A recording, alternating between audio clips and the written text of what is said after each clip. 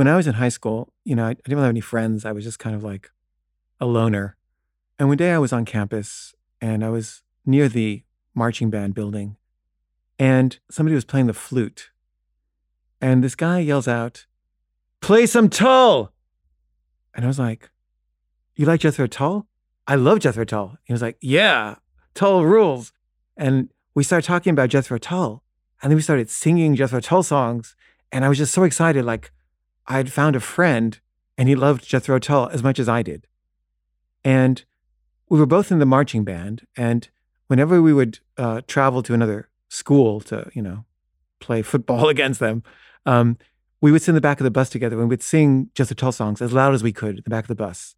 And we would do every single song in their catalog chronologically. And everybody hated us. It was like unbearable to them. No one liked Jethro Tull except us.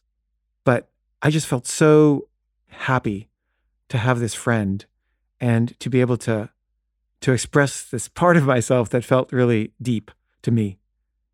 And John was really a great musician, much better than me. And he had his folk band, and I joined the folk band, and then we used to like play blues together, and I would sing these blues riffs, and he would play the piano. And he had like sex before I did. He was like a year older, and I was just impressed.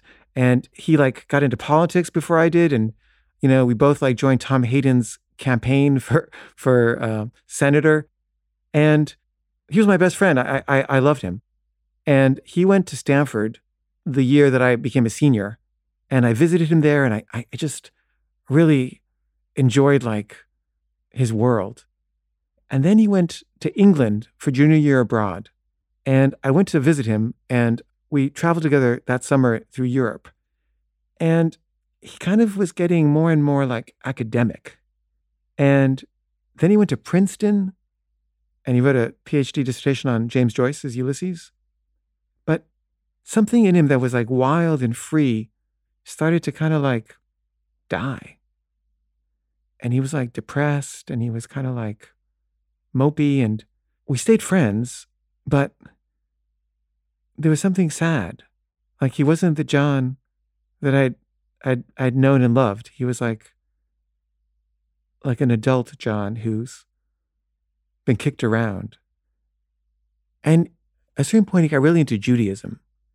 And he's like a prodigious scholar. And like he learned Aramaic, and, he like started studying Kabbalah, and he knows everything about the Talmud, and, just really arcane stuff.